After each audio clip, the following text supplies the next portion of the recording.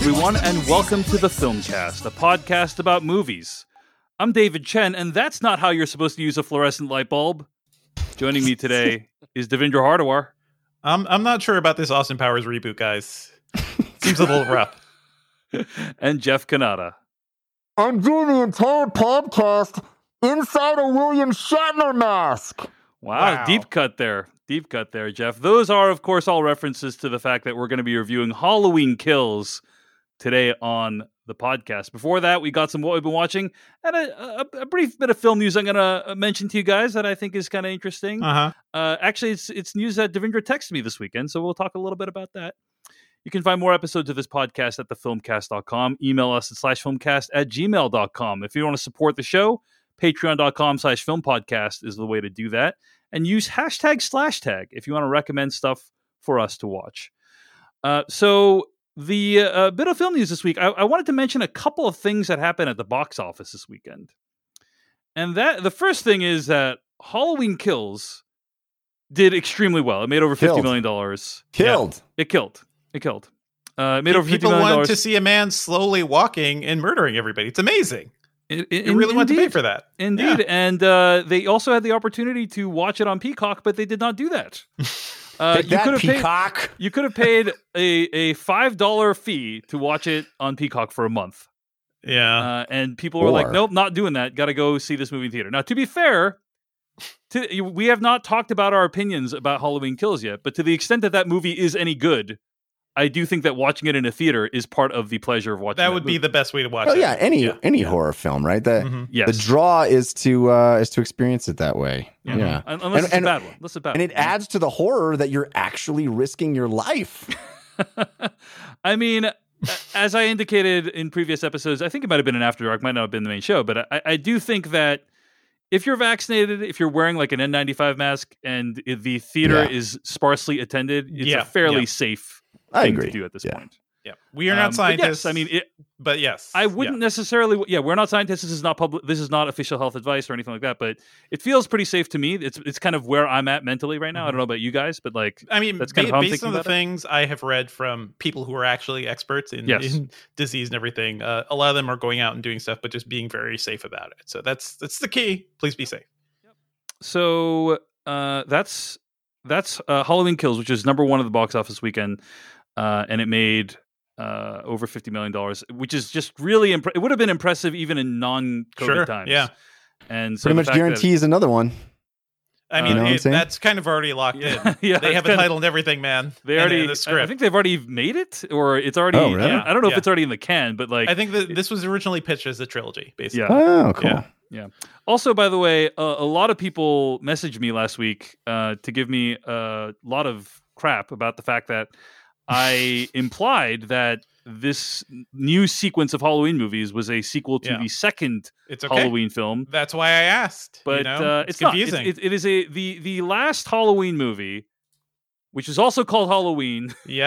Was a sequel to the original Halloween, and then this one is a sequel. This Halloween Kills is a sequel to that movie. How dare you be confused by that?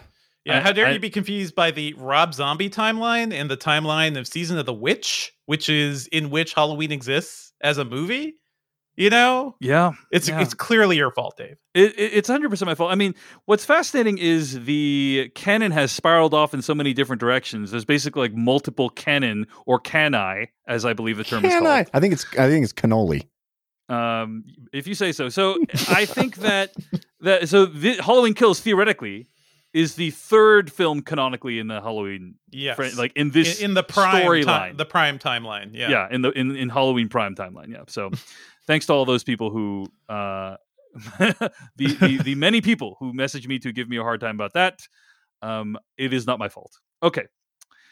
The other thing I wanted to mention in terms of box office is it made me very sad to see that The Last Duel, which opened in 3,065 theaters this past weekend. It's a lot. Made only $5 million. Whoa. Yeah. Honestly, I didn't even realize that movie was opening. You know, I've seen the trailers and everything. I did not know when it was actually landing. So everybody was in the Halloween theater across the hall. I am not joking. So I do these Twitter spaces on Sunday mornings with Scott Mendelson from Forbes.com. We talk about the top 5 movies at the box office. And he's very sad about this one because Mhm. this is a movie that is directed by Ridley Scott, super talented guy. Yeah. And it has big stars, very talented actors in it. Ben Mhm. Affleck, Matt Damon, Adam Driver. It's Ridley Scott in historical epic mode, which we know he does usually well, So yeah, I was interested. Me too. Jodie Check it Comer out. is in it as well, and she's Mhm. awesome. And it's a medieval epic. It's not a superhero film. There's all these things about it is an adult skewing drama. It cost over $100 million to make. These are the types of movies we should want to support in theaters. For sure. Look at those haircuts. Beautiful people wearing bad haircuts. That's commitment. Yeah, but there's To a guy in a filmmaking. mask chopping people up right across the hall Yeah. I'm not for the joking, same guys. price. I am not joking that I literally did this Twitter space with Scott Mendelson on Sunday morning. And then after hearing him talk so passionately about why it's a tragedy that these movies are not seen more often, Mm-hmm. I literally after that just left my house and went to go see it. Because I was like, You were like, I'm not going to be a part of this problem. 5 million and 12. yeah, that's 100%. That's right. 12 of my dollars are part of that $5 million account. And I think there's a couple of reasons for it. First of all, I was interested to see it, but also this could be the last big budget Duel? Ridley Scott movie we see in theaters. This could be the last Ridley Scott movie, guys. Yes, period, the It's end. rough. It's Period, rough. the So end. yeah. And Devendra, I wanted to be there. I wanted to I be wanna be there there. in theaters for one Yep. of the last Ridley Scott. The dude Absolutely. is 84 years old. Yep. And He's still cranking the movies out and still working. Listen, I and- was there in yeah. the theaters for Kingdom of Heaven. I was there. I was like, guys, there is a good movie in here. And then they released the director's cut, which is incredible. and So, you're yeah, like, that's I a love, good movie. That's a good that's movie. the good thing, actually. But yeah, it is. I want to be there for Ridley Scott, at least for this one. So yeah, I was like, I'm not going to be part of this problem. I'm going to be part of the solution, and very likely, this. It's going to be hard to see these kinds of movies in theaters. Period. The end. Right. This movie was made by Fox pre-Disney acquisition. Disney would never make this movie today. Right. In an alternate universe, where Ridley Scott pitched them, hey, I want to make a movie under the Fox banner. This movie would never happen. This is a kind of a relic of the old era. And It probably would never happen because it made $5 million. Well, I think also on that note, right? I don't know if are you aware of what the plot of the movie is, Jeff? Loosely. It I does am. feel like a bummer. I movie. need to. Yeah. I mean, I will need to. Mm-hmm. I understand it takes place from multiple different perspectives. Correct. I will give some very basic details of it away because we're going to transition smoothly into what we've been watching now. So that's in the box office news. Halloween Kills doing really well, really encouraging for the box office. Last Duel doing really poorly, very discouraging for the future of the box office and movies. You know what's funny though? The movies that tend to be doing well in theaters right now, I think the No Time to Die did pretty well too. It's all the ones with the titles telling you this is death. Don't go to the theater, and everybody's like, "Yes, I will do that." To be fair, to be fair, I actually think No Time to Die is not doing that well in the United States. It's doing okay worldwide. It's doing really well internationally. Yeah, it's almost cracked 500 million worldwide, and Yeah. apparently it needs to make around 800 million to make Yeah, a profit worldwide. Otherwise, it's theatrically. a failure, apparently. So yeah. I think it's going to be fine. But I was also reflecting, wow, it's interesting that at one point, No Time to Die almost went streaming. Basically, the people in charge of it were like, give us $600 million to stream No Time to Die. And every single studio, Apple, Prime Video, Netflix were like, no, we're not. That is an outrageous, outlandish sum. Scott Mendelson said it's like Vin Diesel asking for $27 million to do the second Fast and Furious movie. Either they're going to say no, or you're going to have $27 million. Yeah. So anyway, I think No Time to Die is actually only doing okay, but it's but you're right that it's weird that many of these movie titles have death, kill, die, whatever in the title.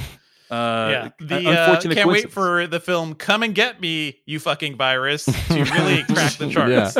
Yeah. All right. So what we've been watching. I want to talk a little bit about Last Duel. I'm going to have to give away a little bit of the premise. You already know a little bit about it, Jeff. I'm going to start by saying I love this movie. I think this movie I'm so excited to see is it. awesome. I'm a big fan. The movie's 2.5 hours long, so I just want to put that out there if you want to go see it. Evidently, But- every movie is now. It's true. It's true. But in terms of delivering me a sort of thrilling, vast scale adult entertainment, like this movie completely delivered on that front.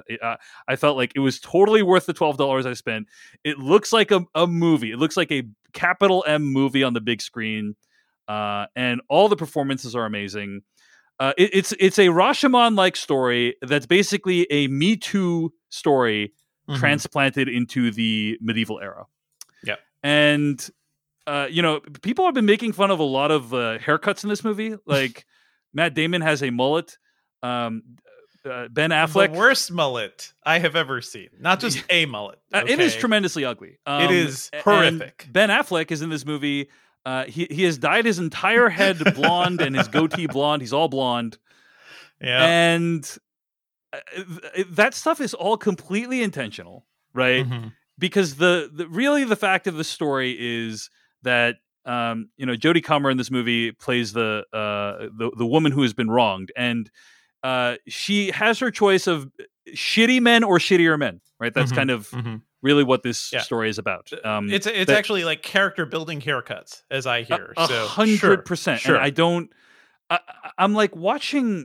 Like, I'm reading these reviews, let me just say, for starters, like, if you didn't like the movie or if you thought the movie handled the Me Too themes poorly, I think that's completely a legitimate, valid viewpoint. So I'm not saying, like, you have to like this movie. But there are so many critiques of, like, the haircuts or the fact that it's told Rashomon style, which I think actually adds quite a bit to the movie to see it from these different perspectives. Part of the point of the movie is you're viewing it from these different perspectives. And people are like, why did they do it that way? Those stories are completely pointless to the final outcome. I'm like, I don't agree at all. I thought the way the story is told, I thought the way it's structured is all feels the haircuts, the setting, I thought it all felt extremely intentional. And I thought it was just overall like a really just an amazing film going experience. I can't without diving into the plot details, which I'm not going to do right now. I can't really speak to how effectively it handles the themes, my opinion of it. But just as a piece of entertainment, I thought it was very, very well done. And my understanding is that Ben Affleck and Matt Damon wrote all of the scenes from the characters they play's perspective. That is my understanding as Nicole well. Holofcener wrote all of the stuff from the woman's perspective. Yes. Which I think is a really kind of interesting way to go about that. Yeah, Absolutely. For reasons I can't get into, I'll just say, like, I kind of question whether it was that clean, because, like, the stories are so interconnected and, like, they reuse scenes from each other's stories. You know what I'm saying? So, like, right. Well, I don't think it was like blindfolded. This was not it was a collaboration. Rise of Skywalker situation or anything like that. Yes. Yes. They clearly collaborated on it. But yeah, so I'm curious, like, how independently they actually wrote them. But I do think each of the three stories serves a purpose and they're each told well. And I was just I was gripped. I was just like, I thought this was a really, really amazing piece of work, and I would recommend it. And it makes me really sad that it didn't do very well. So I'm also going to tell you this. You know what? If it was a prestige TV show, it would have done gangbusters. That's what a lot of people have been saying. I've been talking to some people about this, and they're like, yeah, if this had been on streaming, imagine if this had been like a Netflix thing or whatever, or HBO Max. A 3-hour limited series, which is basically a Ridley Scott director's cut. Yeah. But guys, this is when we say, like, we value the film going experience, like, this is the kind of movie I think people want to see. Now, you've already indicated, like, the themes are very heavy, and I agree. I think probably people didn't want to go see, like, if you're going to a movie theater at all, you probably want sort of something more mindless, right? Something more escapist. Something like Halloween Kills or No Time to Die or Venom, like, that's probably what you're looking for, not a kind of heavy Me Too story. Again, I'm just completely speculating, but maybe that's part of what I think there's a lot going on here. Like, I've seen the trailers for this movie too, and it's like, I really want to be into this, but also it does feel like it's being sold as a bummer, and also everybody looks ridiculous. Like, there's so many things working against it. Or like only true Ridley Scott fans, the people who know the Kingdom of Heaven director's cut is one of his best movies, those people will be there in line for this. But I don't know about anybody else. $5 million worth of people. Yeah. Huge bummer. I'm going to tell you this story though, guys.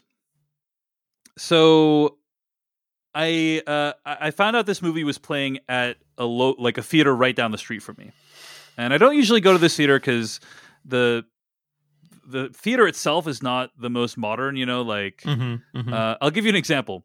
In one of the theaters, or maybe two of the theaters, the projector is in the theater itself. Oh, so boy. if you sit too close to the guy, the guy sitting there smoking a cigarette. So if you start the movie when you all get seated. If you sit too close to it, yeah. If you sit too close, it's a digital projector, but it's loud and it puts out a lot of noise and heat. So if you sit too close to it, it's kind of distracting. Hey, that's great. So anyway, I don't usually go to this free heat. Yeah, extra heat. Free heat.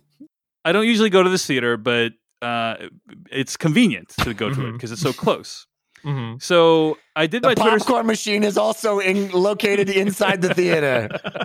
Please ignore the sound of popping popcorn. Yeah. Do you have to do that during in the second act? You could easily pop it outside. Just bring it in. No, the only plug for it is in the theater. There's where the only outlets are. We got to plug it in right here. Are you? I mean, it's funny, but are you done, Jeff? It's funny, but shut the fuck up. No, I think I dig what you're doing. I'm just like, can I proceed? It's only funny when I get to interrupt you. I see. That makes sense. That makes sense. Okay, so anyway, so take your seat. No, I'm sorry. Go ahead. Go ahead. So as I mentioned, I was doing this Twitter space with Scott. I leave the house. I bike to this theater because my wife's using our car that day. Bike to the theater. I rush inside. I enter the theater about 5 minutes late because I'm thinking there's going to be 25 minutes of trailers like there are at an AMC, right? But this is not an AMC. Yeah. And I wander into the theater and I find that a scene from the climactic duel in the title is playing on the screen. And I sit down, I'm like, what is happening right now? And I'm just like thinking to myself, I'm doing all the math. I'm like, did I come in at the right time? Maybe I caught the tail end of the previous screening. You know, that is what I thought. Yeah. And then I realized it's 11 a.m. and there was no previous screening. And what had happened was we're warming up the projector. That's how we do it. Extreme relief when the words "The Last Duel" flashed on screen as the opening of the film. Basically, they play the climactic last duel in the title as the opening of the film. Oh, that's cool. Right. Interesting. And actually, they put this scene online. So actually, I could do is go on YouTube after I watch the movie, see the 90 seconds of the movie I missed, which is what happened. But here's the moral of the story: movies should not tell stories out of order. That's kind of where I landed. Did I ever tell you guys the story of how I saw The Crying Game? Oh boy. No, you did you not. guys know The Crying this. Game, right? We know The Crying Game, Jeff. Tread carefully here. So the tread carefully. He says. There is a pretty big spoiler in the Crying Game. Yes. Toward the end. Yes. One might even say a twist. Mm-hmm. And I was going to see The Crying Game with a friend, and we were running a little late. And we went into the theater. It was dark. We found our seats. This is, by the way, whatever year The Crying Game came out, 94, 95, what was it, 92, 93, whatever it was. Mm-hmm. So no assigned seats. We just go in, we find some place to sit. We watch it, and then half an hour later, the movie ends. So we accidentally walked into the wrong room, the wrong theater, and watched the last half an hour of The Crying Game without any context for the first hour and a half of The Crying Game. Incredible. I got a bunch of stories like this when I tweeted about this experience, by the way. Anil Jacob Kunnell tweeted at me, the first time I saw Godfather Part 2, I accidentally started with the second DVD. And I thought it was a very unusual but brave way to start a movie. Didn't realize what was wrong until the end credits appeared after 100 minutes. Yeah. So it's amazing that you can be inside that experience and still be just like certain that you're watching the movie correctly. You know, and like just trying to figure this, like I'm doing the work, movie. What are we doing? What are we telling me? What am I not getting out of this? And then a half hour later, the movie ends, and you're like, oh, I missed the first 2 acts of the movie. This movie is so avant-garde. Yeah. But you're just trying so hard. You're like, wow, this movie's really, leaving a lot up to the. I feel like the real lesson from this story is movie theaters should tell you, okay, the movie's going to start 20 minutes in. The movie's going to start on time. Like, give me that warning, because totally. Also randomly, there are some theaters around here in Georgia where they don't show any trailers. And it's just like, boom, straight into the movie. Or they show one, or if I go to AMC, then it's like the usual 20 to 25 minutes. But it's hard to tell, So my dream would be on the little digital readout that they have in multiplexes. They literally showed you like a countdown timer to when the actual movie is going to start. It should be like a plane ticket, though. It should be like, okay, you're boarding now, right? But the movie's actually departing 25 minutes later. Yeah. Agreed. Well, that's one thing I've been watching this week. It's called The Last Duel. It's out in theaters right now. Go see it. Hey, it's time for me to jump in here and tell you about our sponsor, The Prisoner Wine Company. I love wine. Can I tell you the new little tradition that my wife... It's not new. It's not new. My wife and I love cracking open a bottle of wine, sitting down and watching a movie or a prestige TV show and just sipping wine, enjoying it, relaxing. And lately, we've been turning to the Prisoner Wine Company because the experience has been so lovely. The wine is delicious. The artwork on the label is awesome. The bottle, everything just feels cool. And when wine is like a fine art, and when you're enjoying fine art, like movies and TV shows and stuff, you want to have wine that feels like a fine art. It can be good, it can be bad, and every once in a while, it can be truly transcendent.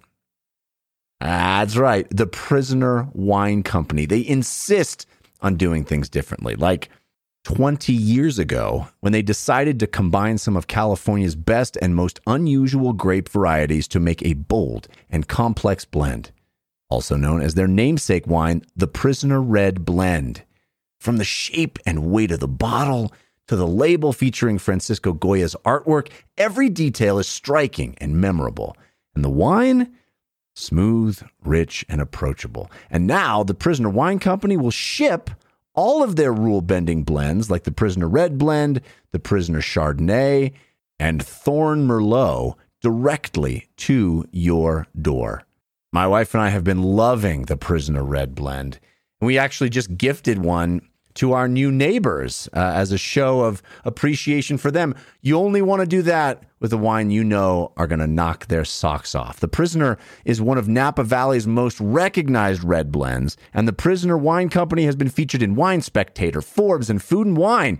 You've got to experience these wines for yourself. Try one bottle, and you will taste and see that the Prisoner Wine Company is good. Go to theprisonerwine.com/filmcast for 20% off plus shipping included on your first purchase. Get it in time for the holidays. This is the best deal they have available. Get 20% off plus shipping included at theprisonerwine.com/filmcast. That's theprisonerwine.com/FILMCAST. Offer valid on first-time online orders only for U.S. residents of legal drinking age through 12/31/2021. Other exclusions may apply. Please enjoy wines responsibly. All right. I want to mention another thing I've been watching this week, which is I did something I rarely do. I took Jeff Kanata's advice.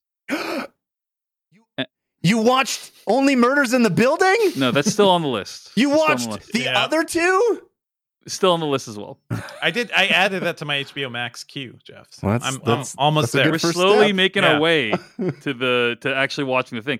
But I watched the Prime Video documentary Val about Val Kilmer. Oh yeah, I really enjoyed that, and I thought this was a beautiful movie. I think that the structure is interesting. You've already gone over a lot of it, and I'll try to reiterate as little as possible here. But basically, it's a documentary about Val Kilmer's life as told through home videos that Val Kilmer has shot through the last few decades. Val Kilmer is the OG vlogger. Basically, he was vlogging before there was even like a flip camera. Right, he was vlogging when he had to use a VHS camera to vlog. Yeah. And he's been vlogging for decades. And He it and tells- Soleil Moonfry, evidently. Yes. Every week we're going to find that another person's been doing this for 50 years. Yeah. And he also writes narration, which his son reads because his voice is not in the greatest shape right now. And it's beautiful. It's very reflective, meditative, and I think the big takeaway is that Val Kilmer has lived an amazing life, but even an amazing life like Val Kilmer's is not free from tragedy and disappointment. Mm-hmm. And that was really my takeaway from it. Was like that. Movie stars, we have like ideas about them in our heads, but we rarely get to witness them in their fullness. And even this movie, which is I think like about an hour and 40 minutes, I felt like I could have watched another hour and 40 minutes of it, because it kind of goes like movie by movie through his career. And then it like skips a whole bunch of them. And once it gets to the last like the last 10 years, it like fast forwards through like all the movies, and it's like but like every segment about like Tombstone or whatever, like they're all or Batman Forever, they're all Doors, like they're all really interesting, and I'm like, but man, nothing like, on the Snowman, unfortunately. Right? No. I don't know if it even mentions that movie. Maybe it does. But no, that because the production of that whole thing was kind of because of his voice and the issues around that. Like I see. It was a whole thing. Yeah. But yeah, that movie's not prominently mentioned. I do think, Jeff, you also mentioned this, that it is clearly told from Val Kilmer's perspectives, and he has had a reputation of being difficult to work with in the past, and I actually think you get a sense of that from the tapes that's shown. Mm-hmm. Sure.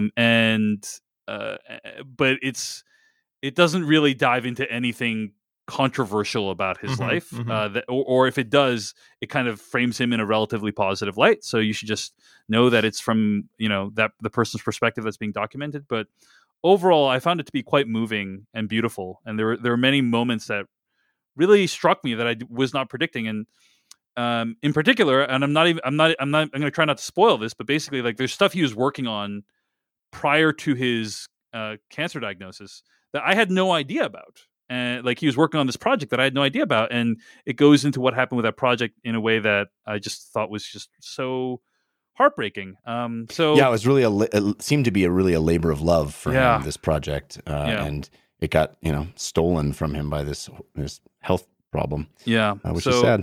It's super sad, but it's really well done. It's very unconventionally made. No talking head interviews or anything like that. Just a lot of home movies. So I really liked it. It's Val. It's streaming right now on Prime Video. All right. I had one other thing I wanted to mention, but I think I'm going to save it for another week. Let's go to Devindra. What are you watching this week? I've been listen. What I've really been doing is going back and watching the first Halloween and Halloween 2018, which I never saw, to prepare for Halloween. Oh, nice! Kills. So that was the main thing. Do you want to talk about those now, or do you want to wait until the review? Because I'm kind of curious. I can leave them in, but what is there to say? The Carpenter's Halloween is practically a perfect movie. It's a movie I've seen many, many times, but it's one of those things every time I rewatch it, and I just did that on my like whole new projector setup, so I was noticing more things than I ever did before. The simplicity and just how sharp that movie is, I think, is just always astounding. I did not like the 2018 version as much, and we will talk more about this in the review of Halloween Kills. I think that movie and the entire thrust of these new movies is basically rooted in trauma. Yeah. And it's all trauma. It's all trauma all the time, baby. And I don't quite like what they did with the character of Laurie and everything, but hey, I like that they tried to. I like that the new, not Halloween Kills, but the last one. We gotta have a better system for referring to these things, guys. I would say that, is it the 2018 Halloween? 2018 Halloween. The 2018 Halloween, I feel like, does a good job of honoring or not honor, acknowledging. You can have your opinion on whether it honors, but it acknowledges that Laurie Strode went through these terrible things, and like tries to imagine like what would that character be like today, and that's pretty cool. Like, a lot of times that kind of stuff is glossed over in movies. Like somebody went through an extremely traumatic event, but nope, it's not really going to affect them. I don't know how unusual it is, just because I could think of one particular movie where the transformation is very, very similar. And, Terminator 2? Yep. Yeah, that's true. Don't ruin my, sorry. boom goes the dynamite, Oh, Jeff. sorry. That was going to be in the review. But yeah, they Laura Connor, Laurie Strode, and I don't know if I quite buy that. It's also just because it seems like, I don't know. There's a lot of stuff we'll talk about in this new movie, but you like the original still. It's still, I think it love still the holds original. up. I think it still holds up, and incredible film. Yeah. the score is still it's an iconic score, right? Like you hear those notes, you know what that movie is, and it's a really amazing movie. So I'm glad you had a chance to check it out. Looking forward to hearing what you thought of this new one. But what else have you been watching, Devendra? I mean, Succession's back. I'm sure we've all seen Succession, and Yes. the first episode of season 3. I feel like we have waited. Listen, the world fell apart in between seasons of Succession, right? Because actually, the season it was supposed to premiere last year, and the filming and everything had to be delayed until now, basically. So Succession, we left Succession pre-pandemic. We're returning to Succession, like as at least we have vaccines and things are starting to get back to normal somewhat, but it's still super dangerous. It's just really weird to be coming back to this. But within the first few scenes, it's just remarkable, like how clear, like this show is just on fire. It did not disappoint. Didn't disappoint. every single line of dialogue, every clip, every look, every snort from a character, every swear. It's just so good. It is so great to see a show like basically firing on all cylinders. And if you're not watching Succession yet, it is definitely worth catching up because, oh boy, the show is just like really, really rocking right now.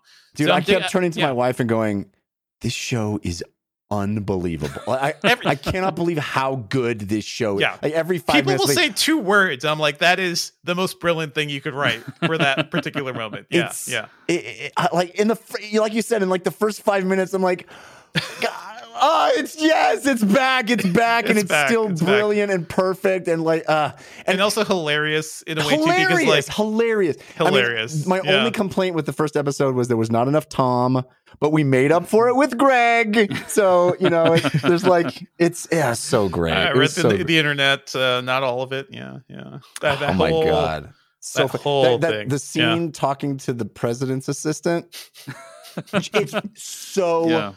Perfect. So perfect. Their little like war room in a shitty hotel bar, apparently too. Like it's all those things. It's how everything is staged and set, how they're like basically on retreat in European cities where you probably don't want to be because you won't be extradited. Like just those little things I think are hilarious. So, the juxtaposition between like, Logan's war room and Kendall's war room, just the Kendall's ex-wife's house. So good. It's so good. It's so good. Glad you guys are digging it. I'm also a big fan of the show. It's streaming right now on HBO Max, and I saw this tweet from Connor Ratliff the other day, the actor and podcaster, and he was saying how it's kind of weird that a lot of but I'm not characterizing his tweet correctly. I'm just saying he sparked me to think this thought, which is like, it's kind of weird how a lot of media that we are consuming right now that was made during COVID is either COVID didn't happen or it happened and it's over. Right. Yeah. In the case of Succession, by the way, it didn't happen in the show. Because the timeline is pre-COVID. At this point, yeah. Yes, correct. I mean, but wasn't it you, David, who said like I don't want to see media? It was. Yeah.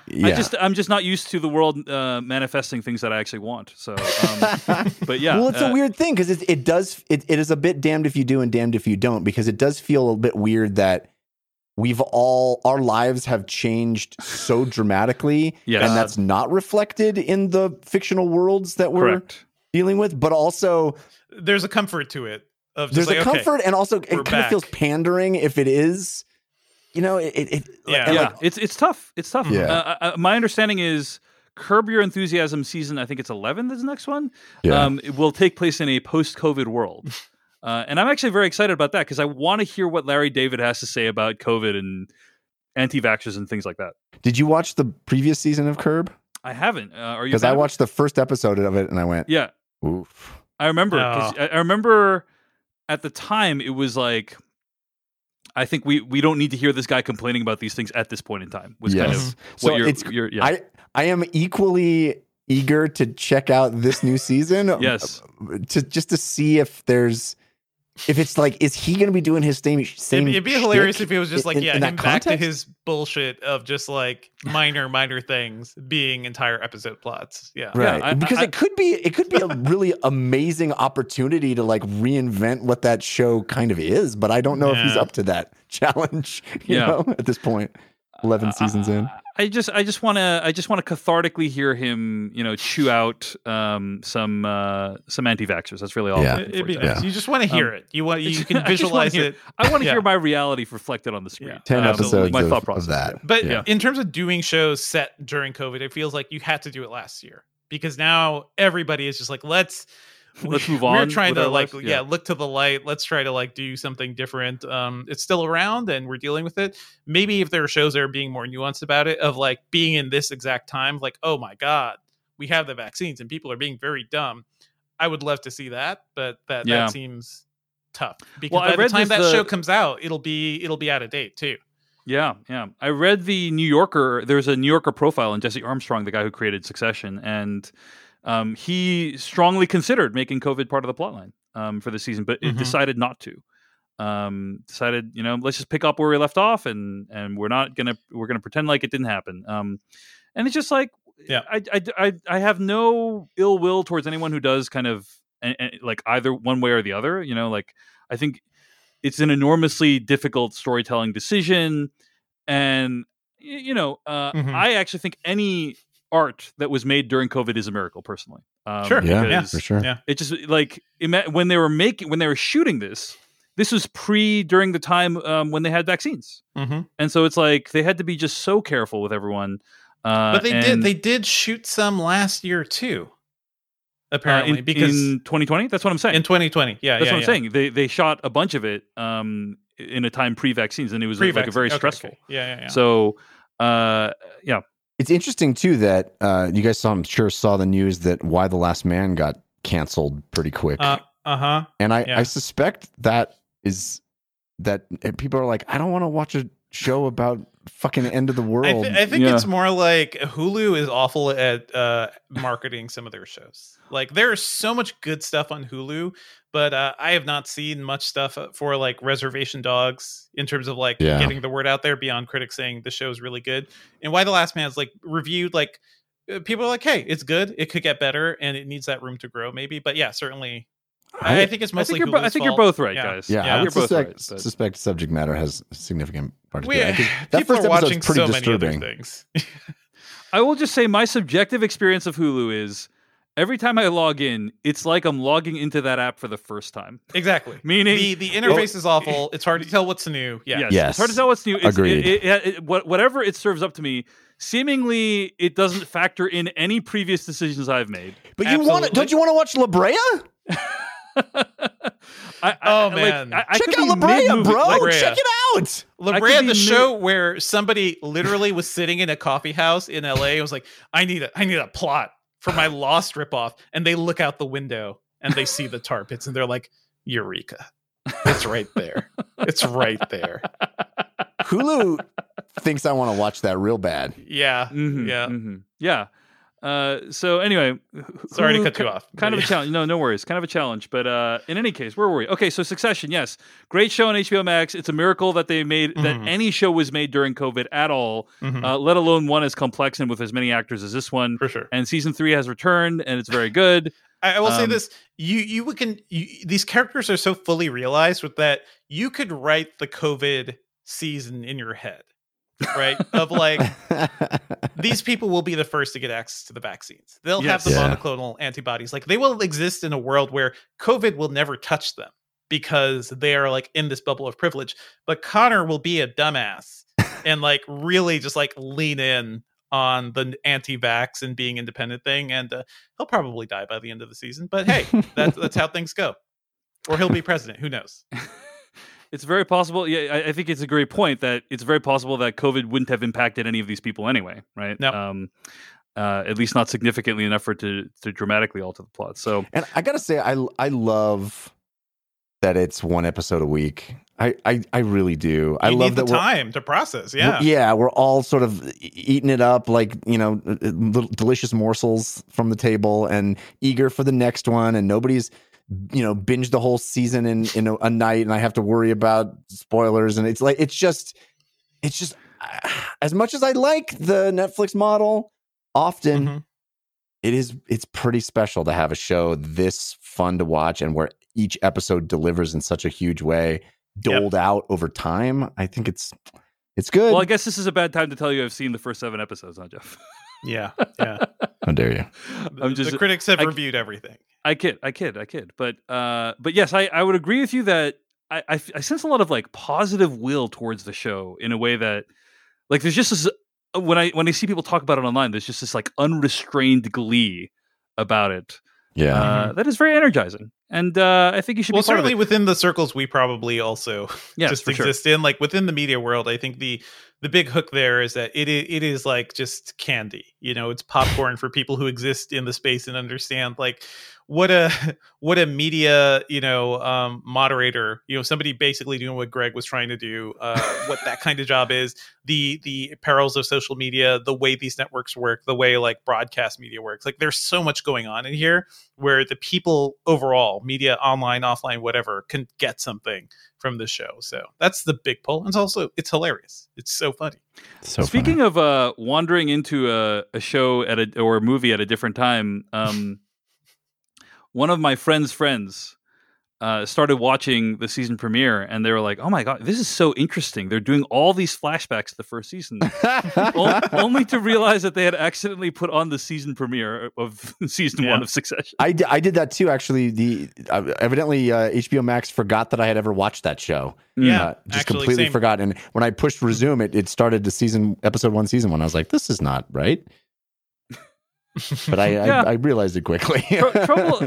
I don't know. I feel like we're like mildly tech savvy guys, on this podcast, and the fact that we are having difficulty navigating these streaming services. The apps are bad. Everybody, the Peacock app is terrible. Everything is bad. Can I tell you what happened to me with the Peacock app? Tell me what happened with the Peacock app. Where did the Peacock hurt you? I'm going to point you right at the Peacock. I had what evidently Roku considers to be a subscription to Peacock, which is the free subscription. And so I wanted to watch Halloween Kills in the comfort of my own home. And so it's a premium only. Yeah. And so I said upgrade, and it said, you're already subscribed to this. And I said, okay, well then let me watch that premium shit. And they're like, no, can't. And every time I click play on the thing, it said, do you want to upgrade? And I said, yes. And as soon as it asked me if I wanted to upgrade, it would say, no, you're already subscribed, which I guess is a very widespread problem because I looked on the internet, and I ended up having to cancel my free subscription and start a $5 subscription. Is that a Roku problem, or was it? I think it is specific to Roku. Yeah. Yeah, You're the Roku software. You were like Neo in the Matrix 2. You're trapped somewhere between the free world and the premium world, basically. Yeah, I was minutes away from texting you guys, I don't think I can see this movie in time, guys. I'm sorry. But thankfully, the cancellation of the free subscription freed up the system to let me purchase something. It's amazing how bad some of these apps are. Like the Paramount Plus one is just like, I don't think there's a queue. It's just like, here's all the stuff you've been watching, and then all our shit. Like it just feels like it is completely disorganized. Yeah, I'm going to say also the Peacock app. I'm actually was disappointed. I don't want to talk about this during the review, so let's just get it out now. I was disappointed by the video quality of the it's not movie. Good. I don't know. They don't have 4K and HDR like everybody else apparently. And there was like digital artifacts in the video. I was like watching. I was like, what? No matter That's how blood. bad any of the apps get, I'm like, at least the video quality is good. You're like, get this shit off my OLED. Yeah, it was like this looks weird. This doesn't look good. How do you expect $50 million opening weekends, buddy? Yeah, it's a better experience, Yeah. Let's just lower that to 480p. Yeah. One weird thing, and this just really applies to some press people, but Disney, the company Disney, screwed up my Disney Plus subscription. And for weeks, I could not watch Disney Plus. And it was a whole thing. Like I contacted customer service. I was like talking with people for hours to try to fix my account. Like it just was broken. It all goes back to like when Disney Plus, the press office gave some journalists a free access to the Jungle Cruise, and apparently that movie broke people's accounts. So it's not just me; it's like other people, like Matt Patches and a bunch of other folks. We were all just like talking, like, is your Disney Plus just dead for no reason and nobody can fix it? So that was weeks that I could not watch the Star Wars and whatnot because of Disney's own errors. So you could not see a Star Wars mess during that. It's time. All a mess. Well, that was your problem, was accepting a free Jungle Cruise. You know? Yeah, never take the Jungle Cruise. You have only yourself to blame. Yeah. But anyway, thank you so much for coming to our latest segment. Old men complain about technology. Old men. Really appreciate it. This is everybody has to use this stuff. This stuff should be better. We should demand better. Okay. You hear that, millennials? No, Jeff. We're millennials. You're not. Sorry. Gen X for life. I mean, by Let's definition. move on to what Jeff Cannata's been watching. Hey, it's time to tell you about our sponsor, HelloFresh. Oh, I love HelloFresh. When you get HelloFresh, you get fresh, pre-measured ingredients and seasonal recipes delivered right to your doorstep. Skip trips to the grocery store and count on HelloFresh to make home cooking easy, fun, and affordable. That's why it's America's #1 meal kit, and it's why I've been a subscriber to HelloFresh for literally years. Years. Why? Because now I love cooking. HelloFresh is the reason I love cooking. It's because I can provide for my family. I can cook. I've got these great recipes. I can create variety in the menu for my household, and I can be the one who prepares the meal with fresh ingredients. Fall can be hectic, but HelloFresh's recipes save time. Save time that you'd otherwise spend on meal prepping, grocery shopping, and shopping so you can focus on getting back into a new routine and spending quality time with the family. That's what I love about it. HelloFresh offers 50 menu and market items to choose from every single week, including vegetarian, calorie smart, and gourmet options, providing plenty of variety. And the ingredients travel from the farm to your door within a week, so you get the convenience without skimping on the quality. I love it. HelloFresh also isn't just for meals. Their marketplace features a variety of snacks like this fall's pumpkin cinnamon rolls to get you in the mood for cozy season. And you get better value. HelloFresh is over 30% cheaper than grocery stores with pre-portioned ingredients that ensure you won't spend money on excess food while also saving you a shopping trip. This has become my way of life and my family's as well.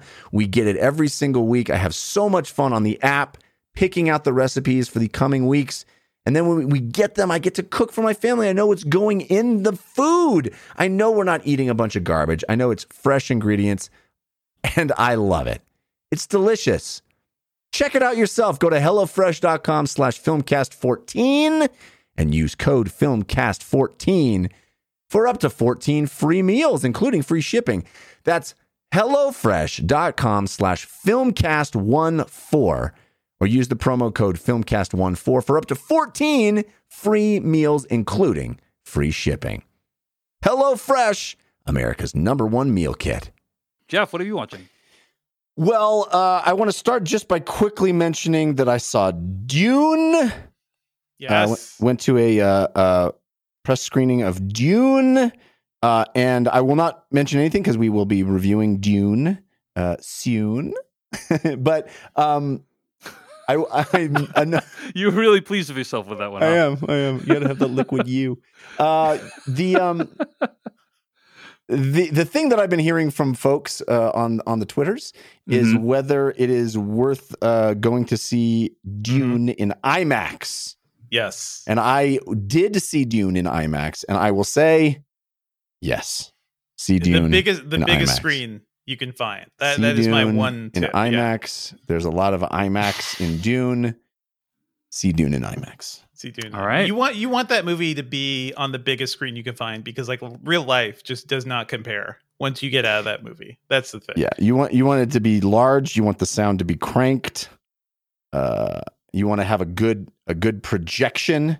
It's dark. There's a Outside lot the of theater, dark scenes. projector outside the theater. Yeah. Yeah, you want to have ideally a projector in a different room than you're in. Yeah. Okay, so that's Dune. We'll talk more about it soon. I have also been seeing. Speaking of FX on Hulu, guys.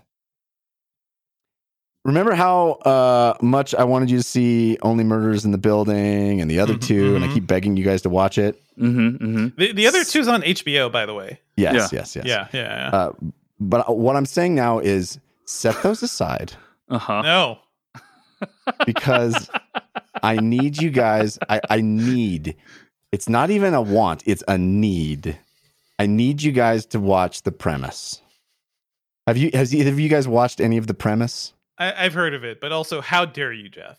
My I'm list just is saying, already for the long moment, not forever. of your requirements. I want you to I still want you to see Only Murders in the Building and the other two, but I need to talk about The Premise with somebody. It's a need, and you don't even need to watch. It's 5 episodes. This is BJ Novak's show on FX on Hulu. Yeah, it's 5 episodes. I'm looking this up on let me just say IMDb don't read anything about it. No? Don't read anything about it. Do not read these episode titles. They're like, don't read them. Don't read plots, summaries. Don't read synopses. How would I know what I'm getting into, Jeff? I'm not unsullied. Don't. I need to know. Take it from me, dude. Just trust me for once. You don't even. Okay, it's 5 episodes. Each episode, it's an anthology series. Each episode. Completely different cast, completely different story, self-contained. I think all of them are about 30 minutes. 5 episodes total. You could, as I did, you could binge all of them in a sitting. But you don't even need to watch all of them. What I need is for you to watch episodes 1, 3, and 5. The odd ones. Yeah. Yes. 2 and 4.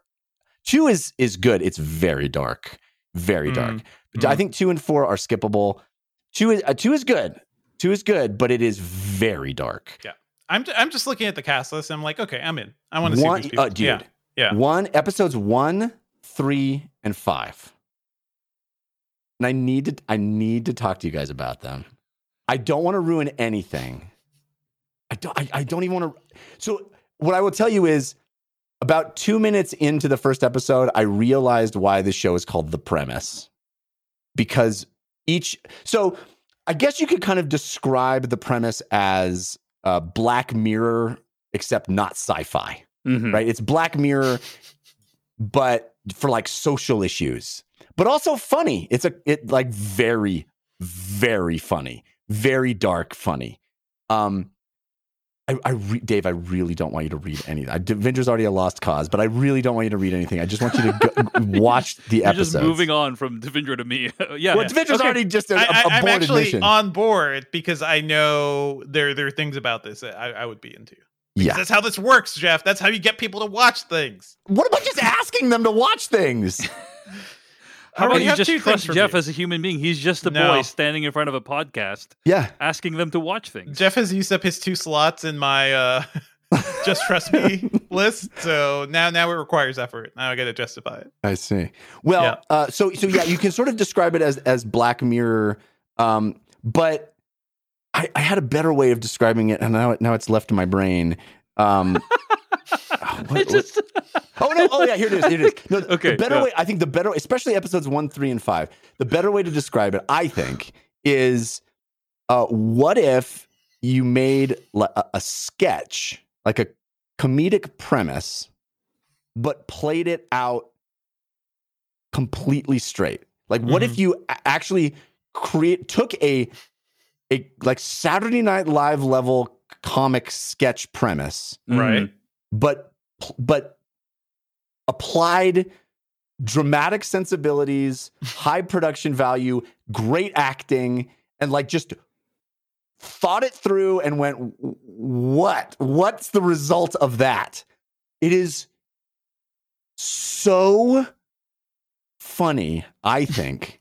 And it's so smart. I think the show is brilliant. Each episode starts with BJ Novak in front of a white screen, like introducing the things kind of cheekily. One of them, he's just like, So he's Twilight Zoning it. Yeah. But like with like comedic sensibility, like one of them, he starts and he's like, "You don't even need me to say anything. You just wanted to see me to reassure you that I'm here." And then it starts. Or another one, he's like, "Hey, you know how most shows you hear about them and you hear they're great, and then you realize there's like 400 episodes to catch up on? I would never do that to you. This is one episode. You can just watch it right now." I mean, it's just like, it's kind of a goofy start, but the episodes are so smart. They're so beautifully acted. I want to say more so badly, but I'm going to hold myself back, because the premises, like when you get to the hook of each episode and you go, is that really what this is about right now? I think the show is utterly brilliant. Brilliant. The premise on FX on Hulu.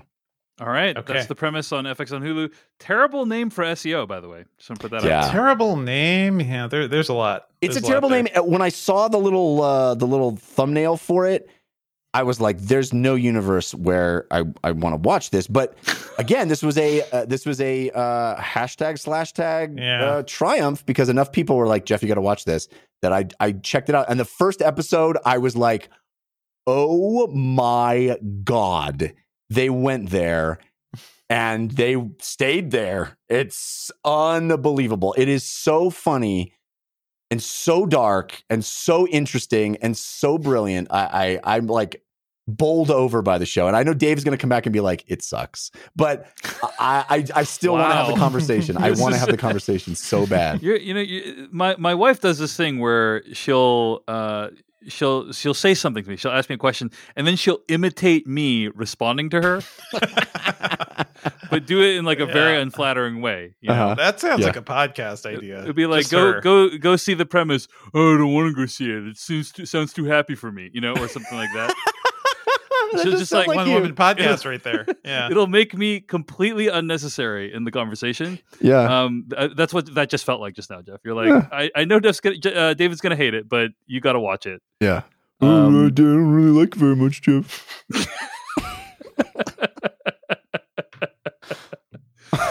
All right.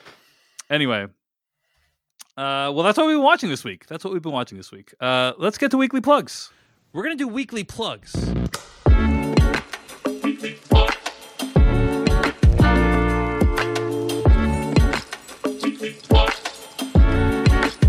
do weekly plugs. Weekly plugs.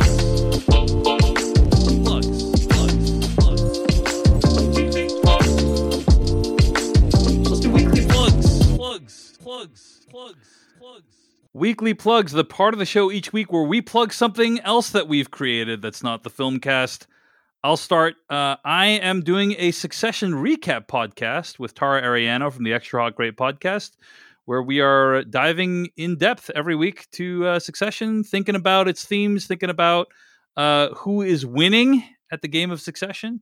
You can check that out at successionpodcast.com, or just search for The Sweet Smell of Succession anywhere podcasts can be downloaded. That's my a pretty good plug. title. Great Thank title. you. You guys should really Appreciate pat it. yourselves on the back for that. Great Yes, title. I think that was a Tara, development. I think she came up with that. But yes, it's pretty good. Don't worry. I already figured this out, Dave. Thanks, Duringer. The other thing I'm impressed with the first episode of season 3 is how they've managed to make it still about the Succession. Like even this far in, it's like he's still just dangling Succession in front of everybody. Yeah. Well, I'm curious to see how they're going to change up the status quo this season. So they got it. Yeah. Devendra Hardawar, your weekly plug. I want to shout out the latest episode of the Engadget podcast. The big title is actually, it's a review of the Apple Watch Series 7, but we also dove into Twitch's big hack with Manda Farrow from the Virtual Economy podcast. So that thing happened. I don't know if you all realize the extent to which Twitch getting hacked is wild and crazy, because like the entire site, everything, source code, data records, everything going back several years, basically is out in the wild. Thanks to this hack. So Amanda helped us figure out like what was going on, what it revealed. And Twitch is kind of a big deal. Guys, we talk about box office and stuff and like, where the future of entertainment is going. So much of it, and this, Jeff, is Twitch and streamers. And this does not seem good. It doesn't seem great for the biggest platform to be basically asleep at the wheel when it comes to security. So it was a good conversation, and I think it's worth checking out if you are into Twitch or anything like that. Jeff Kanata, your weekly plug? This week, this Wednesday, the 100th episode of The Dungeon Run streams live on the aforementioned Twitch, twitch.tv/The Dungeon Run. It's our 100th episode, which is a big milestone for us, not the least of which because we were only originally contracted to do 10, and we have done 10 times 10, which is pretty cool. And I have to say, you do not need to have watched a single episode to enjoy episode 100 or any episode. I do a recap at the beginning of each of the episodes. This is a big storytelling, an epic fantasy tale with 5 adventurers trying to save the world.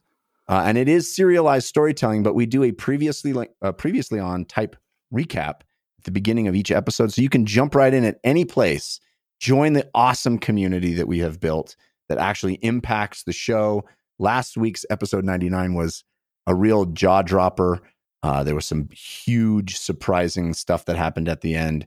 And people love the show. So I wish more of our Filmcast listeners would give it a shot. Twitch.tv/The Dungeon Run or YouTube or as an audio podcast. Either of those places you can search for The Dungeon Run and find all of our episodes.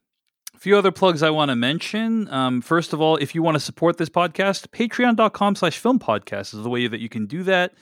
Last week, we reviewed Squid Game. A lot of people became patrons to listen to our take on Squid Game. Thank you.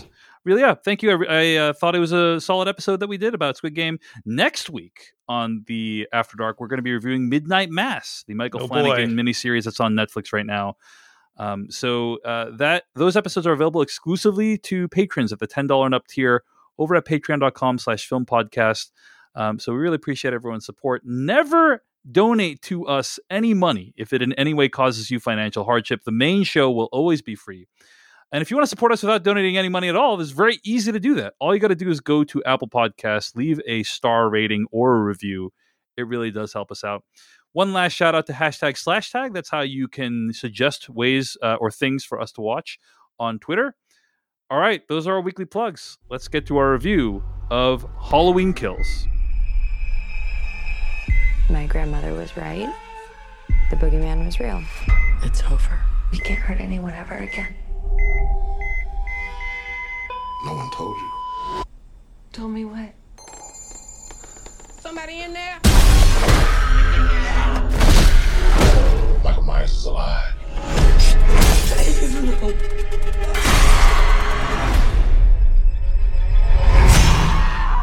Stop! You had a knife in your stomach. You and Allison should not have to keep running. Evil dies tonight. I'm not just gonna sit and watch another innocent person die. If you track Michael's victims, it's a straight line to Michael's childhood home. What do? We fight. Let's hunt him down. That was from the trailer of Halloween Kills, the new film by David Gordon Green. David Gordon Green, by the way, what a career that guy's had. Huh? It is wild that this guy went from like prestige indie dramas, like I remember seeing some of his earlier films, to stuff like Your Highness. Yeah. And then this, comedies and then just hardcore horror slasher movies. It's usually the other way around, right? Usually people start in a hardcore horror, or, get their directorial debut in the horror genre and then move on to other things. But it's interesting, the inverse of that. I'll read the plot summary from IMDb. The saga of Michael Myers and Laurie Strode continues in the next thrilling chapter of the Halloween series. Really, really detailed plot summary there. Yeah. All right. So Halloween Kills. Devindra, you mainlined the Halloween series this week. You got to see the early days, recent reboots. What did you think of Halloween Kills? Yeah, this movie feels like a mess, guys. And I'm really confused about whatever happened here. I think a lot of the problems with this movie do stem from the 2018 reboot. And I know a lot of people really like that. I've been meaning over the past few years to give that a shot, and I just didn't really have time until this week. And I guess I could see, like, I didn't see too many people complaining about the things that annoyed me about that movie, and the sort of thing of like how Laurie Strode's character is really like she is just walking, talking trauma. That's all she's done for 40 years, basically. And that movie kind of addresses certain things, like this dude just killed 4 people, you know, in this one town. And I can understand why she's traumatized, but also that movie also sets up the idea that affects this movie of the entire town kind of being like stained by these killings and everything. Like, it just seems to small scale to a point, even though that this town turned it into a legend. And I think this movie actually starts off very interestingly because it starts off right from the other movie. So maybe for a lot of folks reviewing it too, maybe you're coming after this several years after seeing the last one, and like you want things to move forward more, you want more momentum. I felt like this movie was just being a serviceable like middle entry, you know, in like their proposed trilogy, sort of like the Two Towers or something. So I didn't mind that the plot wasn't really being pushed forward much.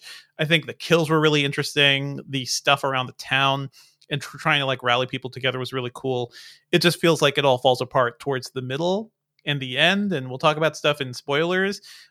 This movie definitely made me think like, guys, I understand the thing. Like he is, you know, the manifestation of evil.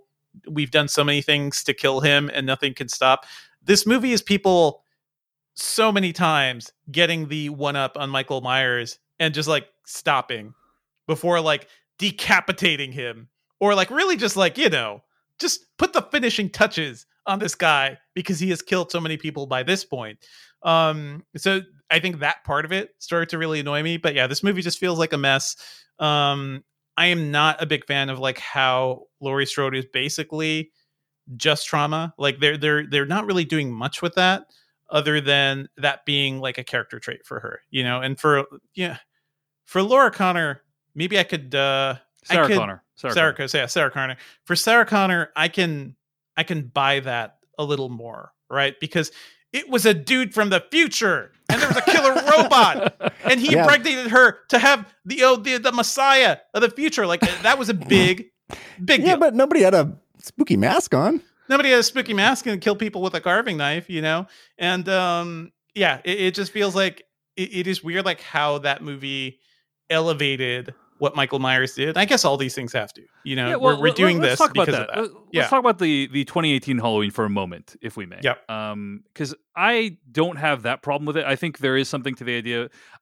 One thing I think that the last few years have shown us in a variety of different settings is that people are living with different traumas all the time. Yes, and sure. I think that there's something that part of the movie did not bother me at all, because I think it is not outside the realm of possibility that somebody could be impacted by, again, 4 killings doesn't sound like that many compared to a normal movie, but like if it's happening in your house, or you know, where it's all your friends, it's all your friends. I can understand why that would dramatically impact someone for the rest of their lives. And I thought the depiction of that was really interesting, because it felt really like, one note to me. Like that was the thing. Like that's all she was. Well, I think the big thing that I ask myself watching that movie, the 2018 Halloween, is what is the movie trying to say about it? Because basically, every decision that Laurie Strode made is justified in that movie, right? Like it is. She becomes extremely kind of survivalist, protectionist, and the result of the movie, again, 2018 Halloween, which I am going to spoil right now, it justifies her decisions, because I don't know if that's necessarily great either. That's what I'm saying. That's what I'm saying. I'm saying, like, I don't know that, because I think, like, you know, this is the kind of thrill that slasher movies offer us, is this cathartic idea of we have these fears, we shape our entire lives around them, and then, by the way, it was okay that you did that. You know, like, it's the comfort of, it's okay that you did that, because in the end, your fears were totally justified. That's kind of how I felt about whatever the message of Halloween could be. Now, maybe I'm completely misreading that movie, but I don't know. That's what It's it felt weird. like. That is the emotion I was left with coming out. Was like, thank God Laurie outfitted her whole house to be like a Home Alone. Thank God 2 she style destroyed situation. her life and ruined her daughter's life, and just really like became a flaming wreck of a person because of this one experience. You know, thank God for that. That just felt a little sour to me. Like I was just not a huge fan. It felt simplistic in a way where even that movie has characters telling her like please seek some sort of like PTSD treatment, like please do something. And I guess ideally, what it's you want is to understandable. see a character do that, and then or something, and then yeah. come to peace with it. But then it's not a Halloween movie, you know. Like it's another movie, Or even it be could, like- or it could be a Halloween movie. It'd just be very different, right? So I don't know. More Yeah, of a Thanksgiving movie. Yeah. Anyway, Devindra, sorry, I didn't mean to interrupt. No, it's fine. And Okay. so yeah, I think watching that one, which a lot of people liked, the 2018 movie, and I feel like I dislike that one more than other people, even though this movie feels like a mess. It's a fun watch, you know. If you just want to see Michael Myers go around kill people in creative ways, like it certainly delivers on that in more creative ways than I think he's ever done. It's almost like it's Michael Myers like fetish porn at this point, because like every situation exists for him to just like brutally murder people. And whatever, like you could say, like, is this guy human? I don't know what's driving him here. I don't know. This movie doesn't make any of that clear. My one thing is you have like 50 people surrounding him. Don't do the Hong Kong movie thing where it's just like everybody takes their turn taking a swipe at Michael Myers. Like, cut his head off, dismember him. This man is a terror. Do something. I love the All idea. right. I love Yeah. the idea of Devindra in this situation, just like sawing away at the neck. Like we got who's with me? And they're like, In this movie, "Oh, they will like Jesus." punch him once and he lays down. They're like, well, that's the end of that chapter. Several times. I'm like, guys, All right, what have you learned? Let's from talk about Michael it more during Myers? spoilers. But Jeff Kanata, I want to hear what you thought of Halloween Kills. Well, Dave, I guess you could say what I thought of Halloween Kills is best summed up in the form limerick. All right, hit me.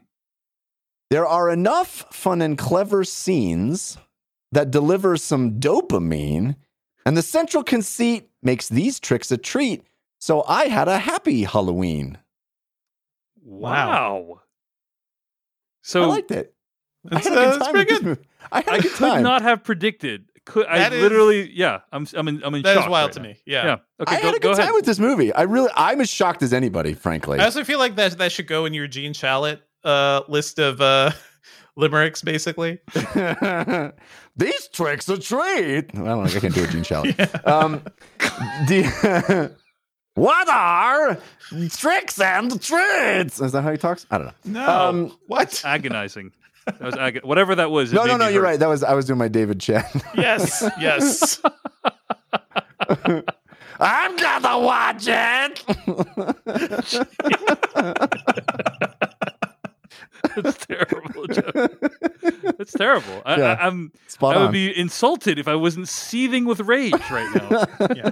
You turned him into a character from Aqua Teen Hunger Force. It's amazing. I was shocked at how much fun I had with this movie. I thought that I really dug the fact, as you mentioned, Devindra, that it literally takes place the moment the last movie ended. And it's cool that, like, you know, the idea of this is every Halloween, Michael Myers, you know, comes out to play.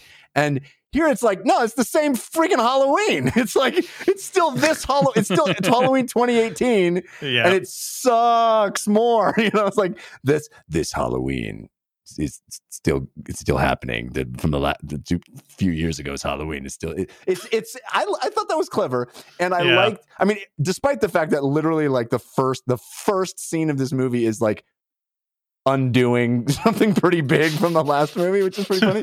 But I thought it was a cool kind of turning the premise on its head.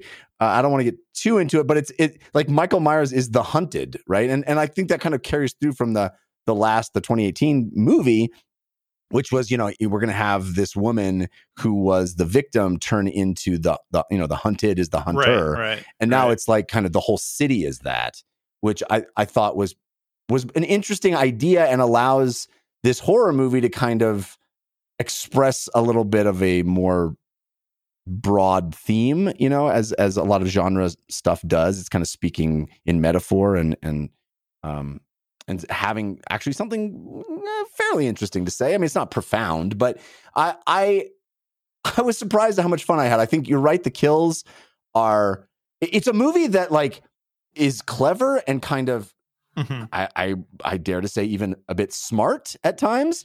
Listen, David Gordon Green is a master at staging some really glorious and gory shots, but also beautiful images of just supreme violence, like reflections on the firefighter masks and things like that. Like he's a very good director. Yeah. And like little scenes, little self-contained vignettes that have a beginning, middle, and end that are really entertaining. Like you're in somebody's house for a little while and you're hanging out with them, and then Michael Myers comes in and there's a whole like little scene that happens. I just thought that was, I enjoyed those.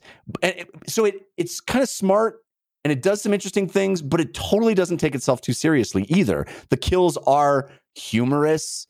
There's a lot of fun callbacks to a lot of stuff from the original 70s movie that kind of comes back and is referenced upon. I don't know. I'm shocked as you guys, but I enjoyed this movie. I had a good time. It kind of does exactly what I would want from a slasher movie, which is, big, goofy, kind of gory fun, but not insult my intelligence, I think. I feel like this one, by the way, you can tell it was co-written by Danny McBride more than the other one. Like it does lean more into a lot of like just hilarious comedy bits at times. Yeah. Well, I was not as big of a fan of this one as you were, Jeff. Let me start by talking about what I liked about it, though. Here are a couple things I like. One is I think they really nailed the look of Michael Myers in this movie and the last one. Yeah. I think just like the mask, that's kind of, there's more definition in the mask than in the original Halloween series. It's all kind of like burned off. Feels like kind of like burned off and like it's been through some stuff. Yeah, distressed. Distressed. Yeah. And the Michael Myers performance itself, like there's obviously like really great physicality to it. I think he's played by James Jude Courtney, who's credited as the Shape in the credits. The other thing that I think is kind of interesting is, the movie is playing with some really interesting ideas. And one of those ideas is that people try to make sense of trauma and horror that they've experienced. That's what these characters are doing, specifically the character of Danny, right? Tommy Doyle, played by Anthony Michael Hall, right? Yeah. Yeah.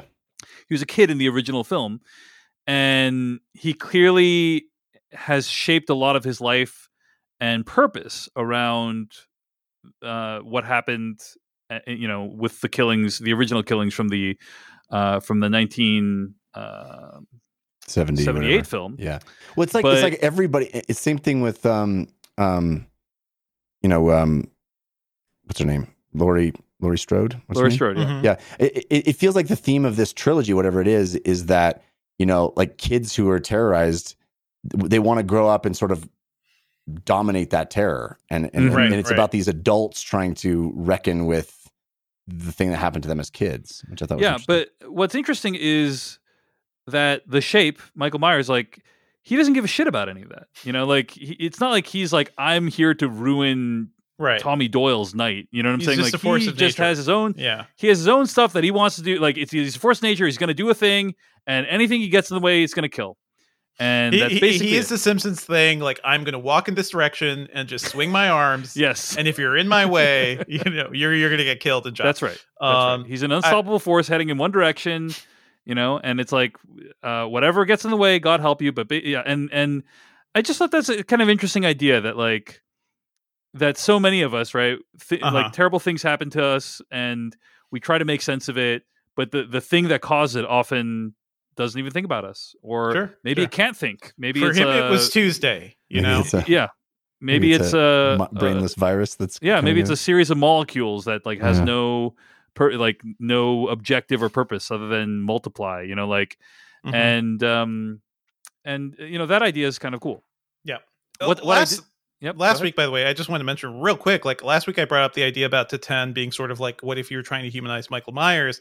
People brought up to me that the Rob Zombie Halloween movies basically tried to do that, and I've never seen those.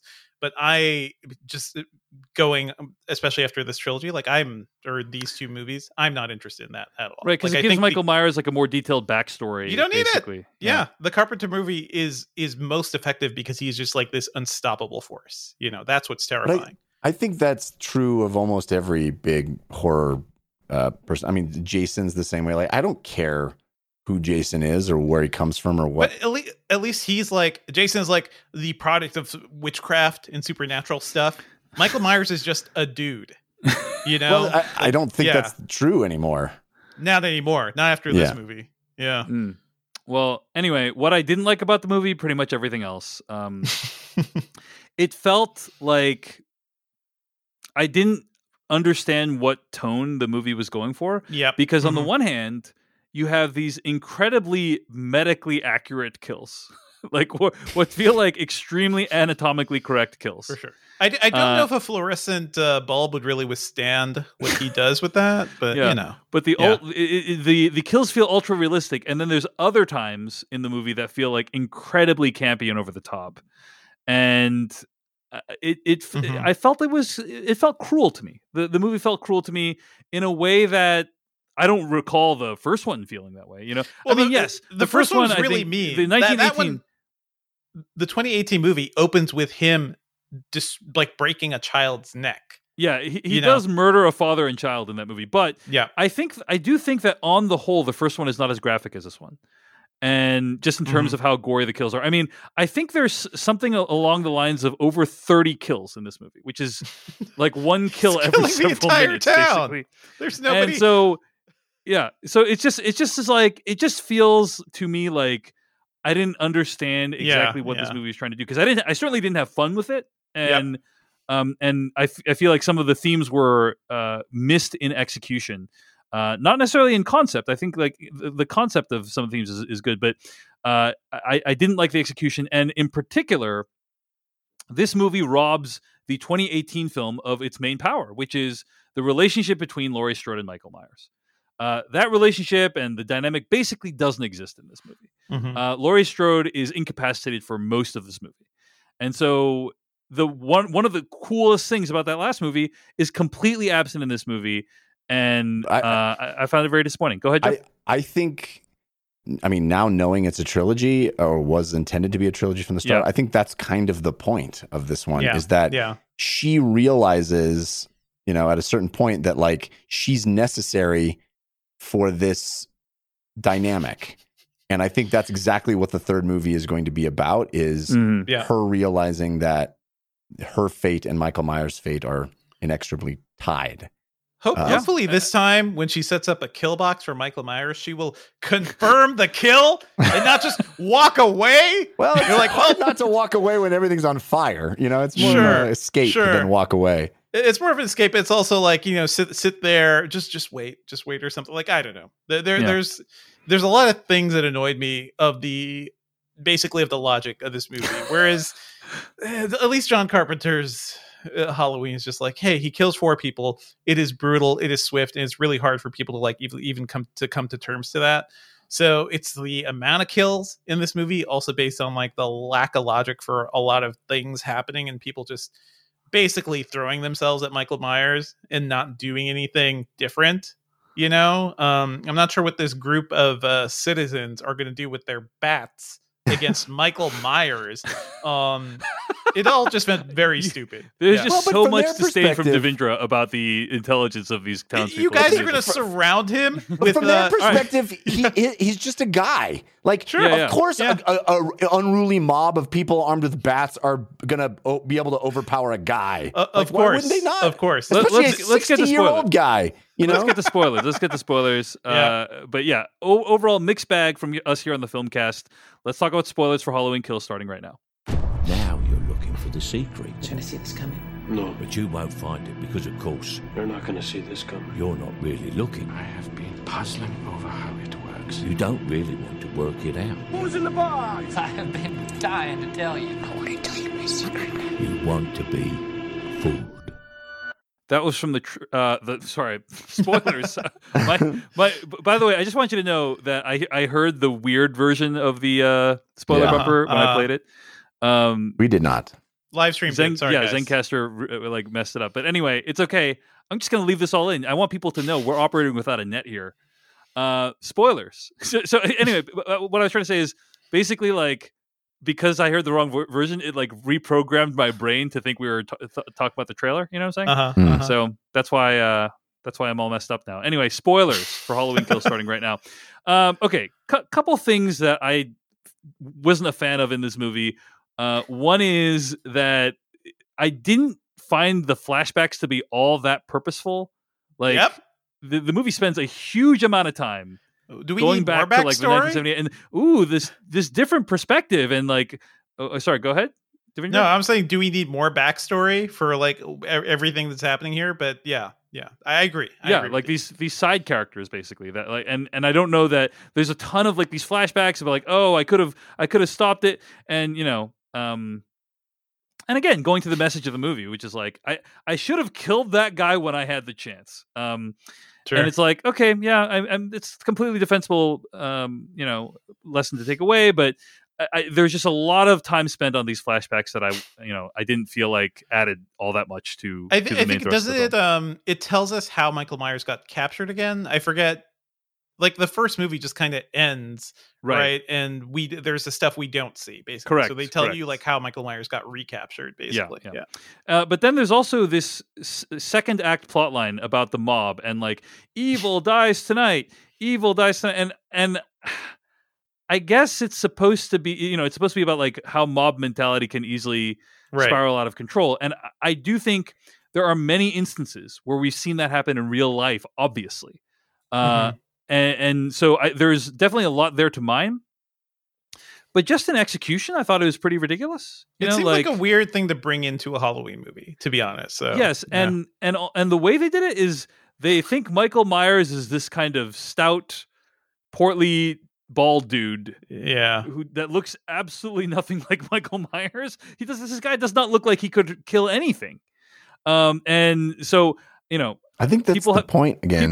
People have argued like that's what makes it so powerful is that if it was someone that looked like Michael Myers, like you could actually understand the mob rage, but because it's nothing like him, then you understand how potent the mob mentality truly is.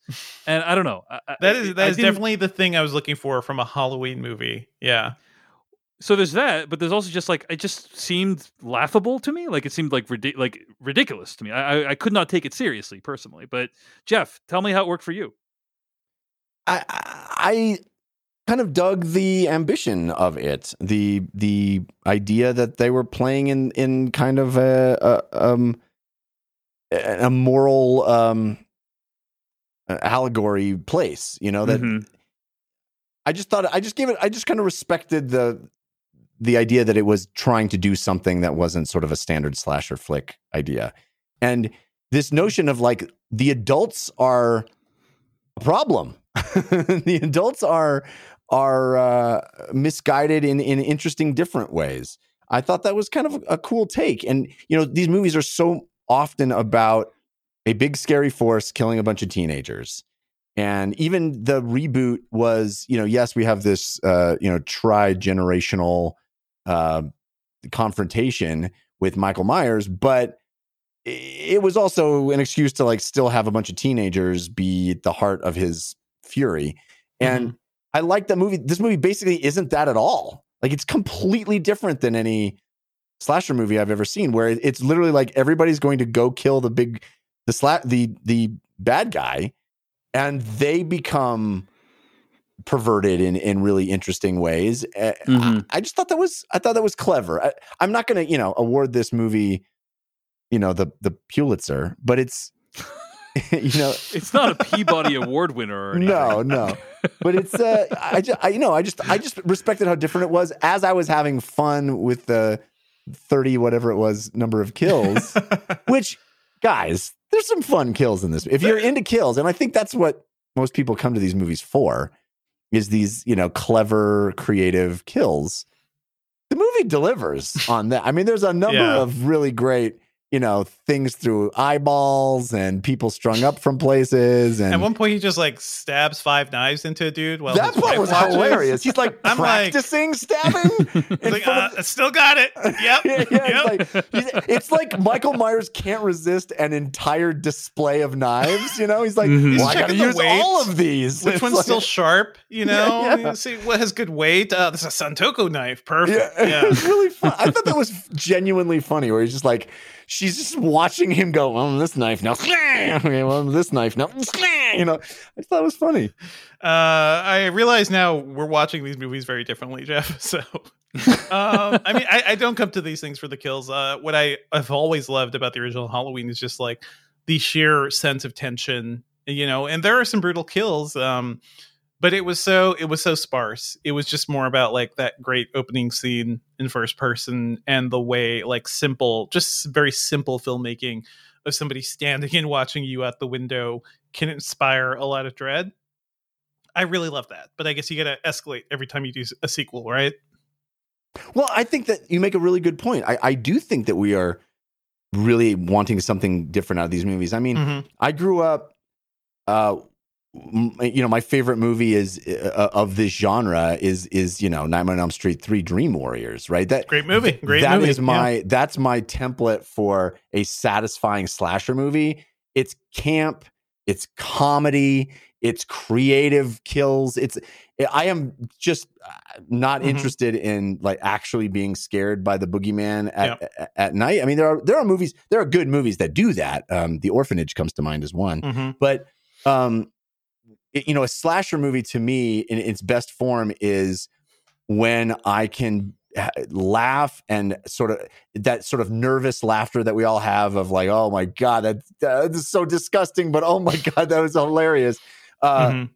Inside something that isn't just stupid on the face of it. Yeah. And I found this movie not particularly dumb. Like I thought it was actually pretty smart. I thought all the characters acted in pretty smart ways. I mean, there's a moment where one of the women who's being attacked like goes and takes a sheet off of a ghost and puts a bunch of bricks inside it to use as a weapon. I was like, that's pretty clever, lady. Yeah, Nicely done. That was the smartest thing that happened in the movie.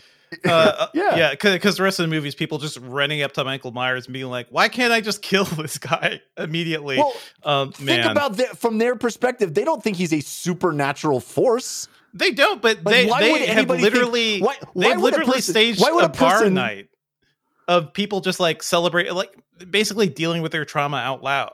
This guy did literally traumatize the entire town. So it's like he did have a power over them is the thing. But he does have a power over them. But think about like if you're in that situation and there is a serial killer and you knock him to the ground and then you kneel down and start sawing off his head, people would think you are insane and need to be institutionalized yourself. Listen, I would be like, listen, didn't we all say to each other, evil dies tonight? I am just finishing the job. Stop cutting off his head. He's already dead. And then somebody says that, Michael Myers, whips back up and just kills me in the entire mob. But you have the benefit of knowing you're in a supernatural horror movie. Those people think they're in a movie about a guy who killed 4 people and then broke out again and put on a mask and is walking around town with a knife. Like, of course you can hit him with a baseball bat and he falls to the ground and you're not going to chop his head off. Okay. I'm not saying chop his head off, but do something more than bludgeon him a few times. Like that's. First of all, I like what Matt Singer wrote about this at Screen Crush. He said, while the residents of Haddonfield are nominally fighting Michael Myers, their true enemy is their own dunderheaded decisions. This is a movie where a character gives a big speech about the importance of strength in numbers right before the entire cast splits up into small groups. A little while later, a character who heard that very same strength in numbers speech demands everyone he's with wait in the car while he investigates a house alone. Was he just not paying attention? In yet another sequence, 2 people realize that someone, likely Michael Myers, has broken into their house. They hear footsteps upstairs, but rather than make a run for it, they arm themselves with tiny knives and decide to investigate. I won't spoil what happens, but rest assured, Haddonfield real estate is going to be a buyer's market for the next few years, end quote. Those are some great call-outs. And to me, Devendra, the most offensive moment was when Judy Greer shoves a pitchfork into Michael Myers' back Yep. has the guy freaking dead to rights on the ground, and then And decides to pull the pitchfork out. Yep. She and You know? her daughter just walk away. Just walk Again, Yeah. just walk away. Yeah. Anyway, I Jeff, don't I know don't how much more does this man need to haunt your mother and your town before somebody is like, let's just like actually like put this out of his misery. Ultimately, the movie says none of that would have mattered either. You know, like they put bullets in him, and That's he's true. It's now true. a force that is supernatural. That I'd can't like be. to see them. I'd like to see him try with his head cut off, Jeff. Okay. wow, Do this not is real. cross This is real Devendra, fixation, ladies and This is gentlemen. really fixation on Devendra's part. I am not envying my position of defending this movie because I again. No, you had fun. It's no fine. Pulitzer. It's I just had more fun than I expected to have. I had fun with the first half of this movie, and I saw all the reviews saying it's a complete disaster, and it didn't feel like a disaster up until the mob stuff started getting super dumb and the kills just started coming like relentlessly. And it's like nobody is looking at what this man is doing and just mowing everybody down. They keep going in for the next fight, and it's just like I don't know. Are they just dumb? I don't know. Do we think that Judy Greer is dead? By the way, that's kind of I mean, she thinks she had is based on that She had her interview. throat cut open. Yeah. Yeah. All right. Which is Well- a shame. I thought she was not. I don't know if she was purposefully being like not great or kind of like annoying in the first movie, only to be like, oh, turn around and be kind of a badass towards the end. I don't know if that was part of her plan, but this movie she felt like far more into the flow of whatever they were doing. Mm-hmm. Yeah. I thought she was great in both movies, personally. But Yeah, I agree. There's not enough of her in this movie. But it did have Chekhov's hospital arrival, you know? Uh-huh. Everybody keeps saying he's on his way here. And I was like, ooh, this is going to be a fun scene where he kills a lot of people in a hospital. Mhm. And that never happened, you know? Yeah. They did spend a lot of time talking about how he's on his way to the hospital. Yeah. And he never shows up. Never goes to the Any hospital. minute, guys. Any minute. Yeah. I thought, Let's just that's sit gonna here be and fun. wait. Him walking down the hospital, just murdering doctors and nurses along the Yeah. way. I thought that was going to Yeah. be fun. I think the true final Halloween movie is basically just Laurie Strode in the season of In Treatment. Really, that's the only way this ends well for her. Basically. Well, I mean, I think they're clearly setting up the fact that she has to die for him to die. God, I don't know. That's what she says straight out. She She specifically says it. She says it. I think Devendra is not dismissing the idea. I think he's just exasperated at it, Jeff. I'm exasperated and not Yeah. fun. I do appreciate Toby Huss, Mr. Toby Huss, being in the 2018 version because he tends to make everything better in my book. So more of him, please. I really liked Anthony Michael Hall. Anthony Michael Hall was good. I thought it was Yeah. great. Who knew that kid would turn out to be like a big bruiser type? You know what I mean? Well, at the end of the day, folks, I think we can all agree it's pretty impressive that David Gordon Green made a movie. Yeah. You know? Well, anyway. Who that's would have gonna thought bring us- I would be the one defending that movie the whole episode? I am completely stunned. Maybe you should watch Titan. Yeah, that's your punishment. Watch the I was just going to say the same thing. He's like, go watch Titan. How dare you? You can find more episodes of this podcast at thefilmcast.com. Email us at /filmcast@gmail.com. That's going to bring us to the end of this week's episode of The Filmcast. I, of course, want to let you know that you can find more episodes of this podcast at thefilmcast.com. Email us at /filmcast@gmail.com. Our theme song comes from adamwarrock.bandcamp.com. For now, not for much longer, but for now, we're really grateful for it. Our spoiler bumper comes from filmmaker and YouTuber Kyle Corwith. Our weekly plugs music comes from Noah Ross. This episode was edited by Beatty Zhang. Next week, we'll be reviewing Dune on the Filmcast. Dune. You mean Dune? in IMAX. We're reviewing it in IMAX too, right? Dune.